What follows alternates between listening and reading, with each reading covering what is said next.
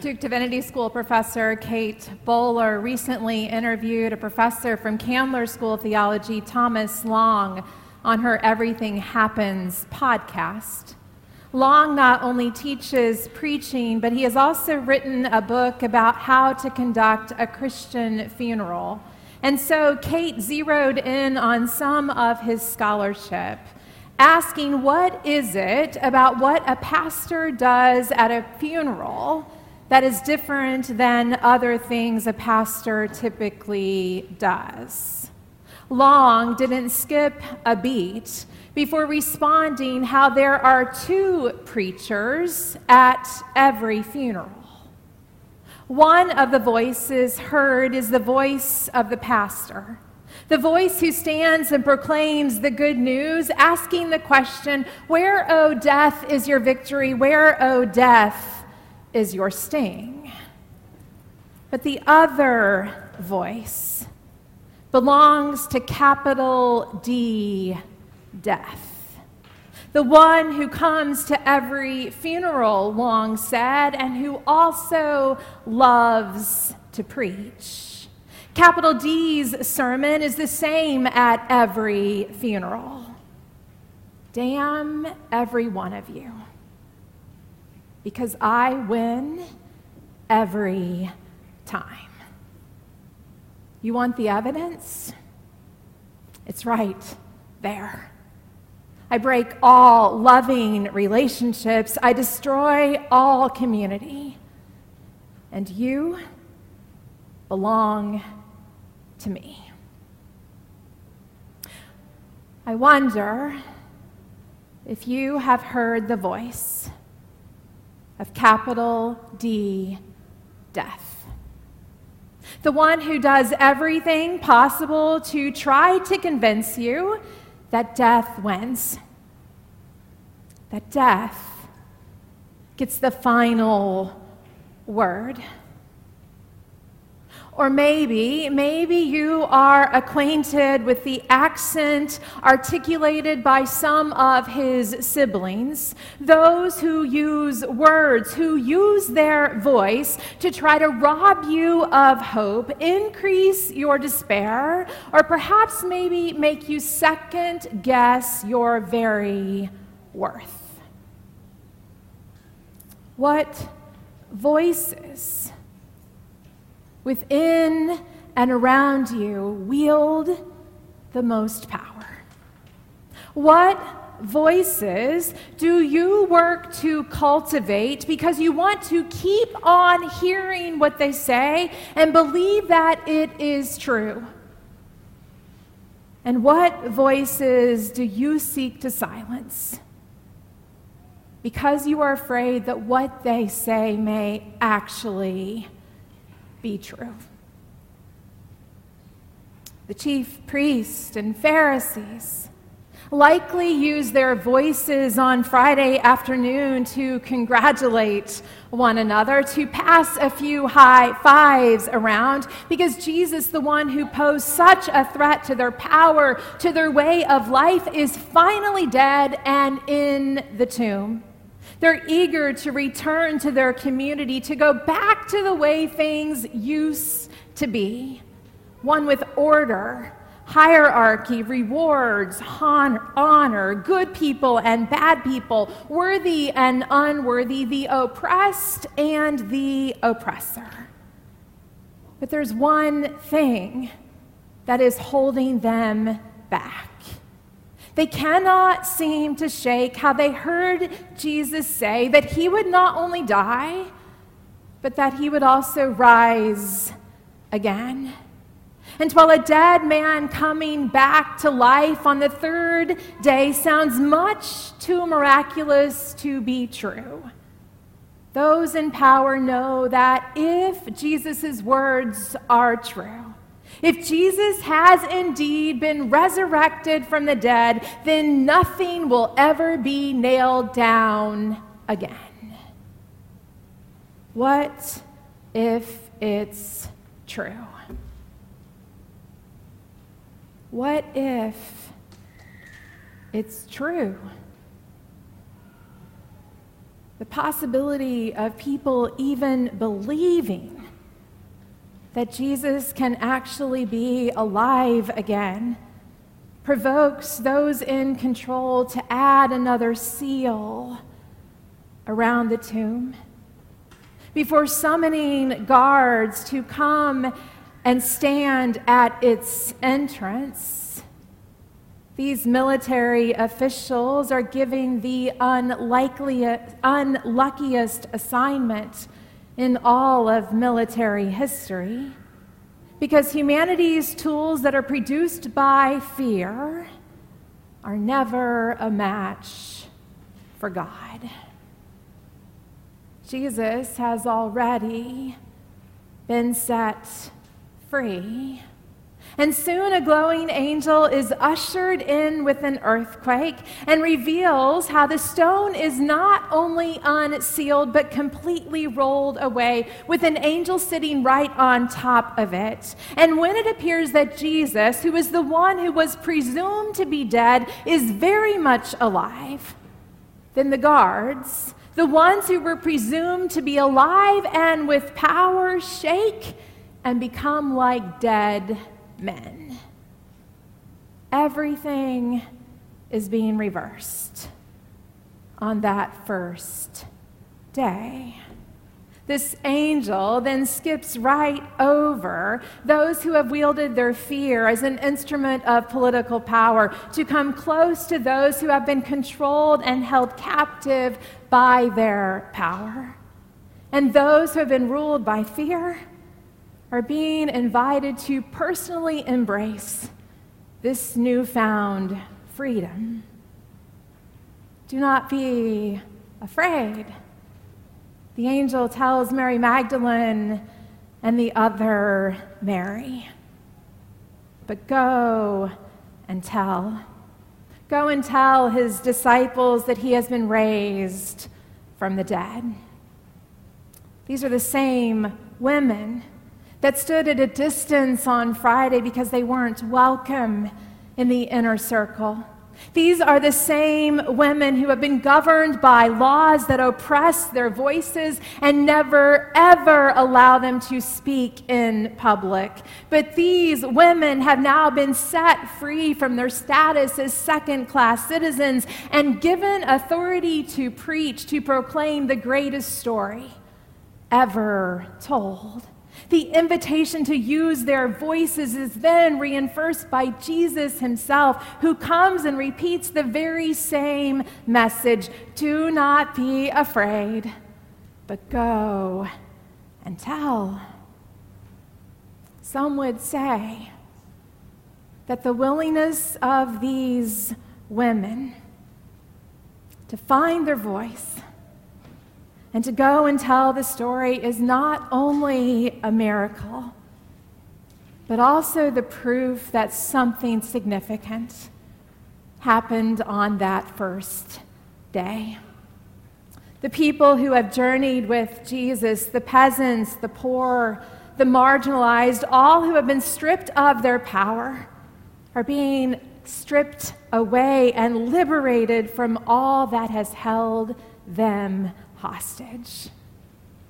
The voiceless are being given a voice. And meanwhile, those with power are reduced to silence as they recognize how, if this story is true, if Jesus actually is alive again, then his liberating power is going to continue to set people free. Liberation is almost always a threat to those who prefer that certain people or certain ideologies remain locked in a tomb. And those in power will sometimes use everything that they have at their disposal to silence any voices that seek to tell the truth. In Matthew's account, we're told that the priests even give the soldiers large sums of money to hush them. in exchange to have them lie, to come up with a story of how the disciples came and stole Jesus' body from the tomb. Hush money is never used unless someone knows they have something to lose, whether it's personal or political. The chief priest and the Pharisees understand that if Jesus has been resurrected from the dead, then the world order that is based on lies and deceit has lost its authority. And if Jesus has been resurrected from the dead, then they need to re-examine their ways of executing people, even the vilest offenders, because no one is beyond redemption. And if Jesus has been resurrected from the dead, then we too may need to stop killing our enemies and learn how to forgive them. And if Jesus has been resurrected from the dead, then we may also need to reconsider how many tools we have amassed to soothe our fear, instead of allowing ourselves to be set free from fear. My former professor, Stanley Hauerwas, notes that the guards become like dead men indicates the transformation that Jesus' resurrection has effected. Those who thought they were alive now discover that what they took for life is death. Jesus' resurrection creates a life free from the death that grips our everyday lives. This is life reborn, revealing to us how death has determined our living. And yet, it is still possible to live as though we are dead, to live as dead people, as the behavior of these guards makes clear. So what about us?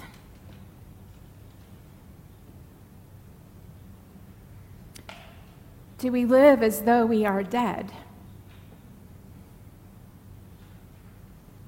Dead to fear, to distrust, to despair, to shame? Do we live as though we are dead? Or have we instead chosen to accept Jesus' liberating love, to be set free to experience the life that is really life? We're told that the women leave the tomb with both fear and great joy. Their fear isn't a paralyzing fear, but rather a redemptive one that understands how a whole new world has opened before their very eyes, because love, mercy, justice, and joy are all on the loose. Even the women have been set free to use their gifts, a reality that might make them squeal in utter delight while also quaking in their knees as they try public speaking for the very first time. This past Thursday, those in the majority believed that they could silence former Tennessee State Representatives Justin Jones and Justin J. Pearson, two young black men with powerful voices and a call and claim on their lives to set children free from the possibility of another massacre happening in their school. Mr. Jones and Mr. Pearson galvanized a crowd when they descended into the well of the state legislature's house, shouting no action, no peace. The two men were later voted out of that body for breaking what was called the established decorum. Those in power could not muster the presence of their prophetic witness, a witness that wanted to do whatever it could to be heard as it demanded change. They instead voted to place their voices in what they imagined would be a tomb of silence, to seal it with a vote. But a little over 3 days later, millions of people have now not only heard the voices of these two young men, but also know their names and have been emboldened to join their work of ending racism and senseless acts of gun violence. Beloveds, don't you ever doubt that God has a commitment to life, to love, to justice, and that no one, absolutely no one, and no vote can ever keep God down. But what about us? What about us personally?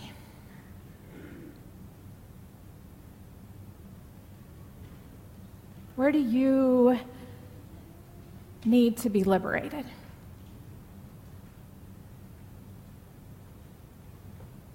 Where do you need to be set free?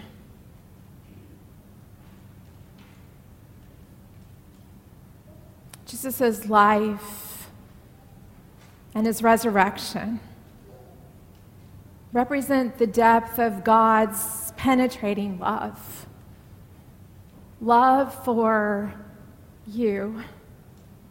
This is the Jesus that left 99 sheep behind to go after just one that was missing. This is the Jesus who plans a party when a child comes home.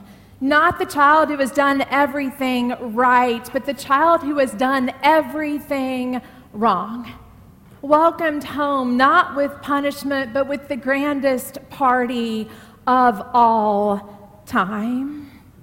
You are the reason that God's heart beats and sometimes skips a beat. And if there is any voice that is tempting you to believe that you are not beloved, then please put that voice in a tomb and lock it with a seal.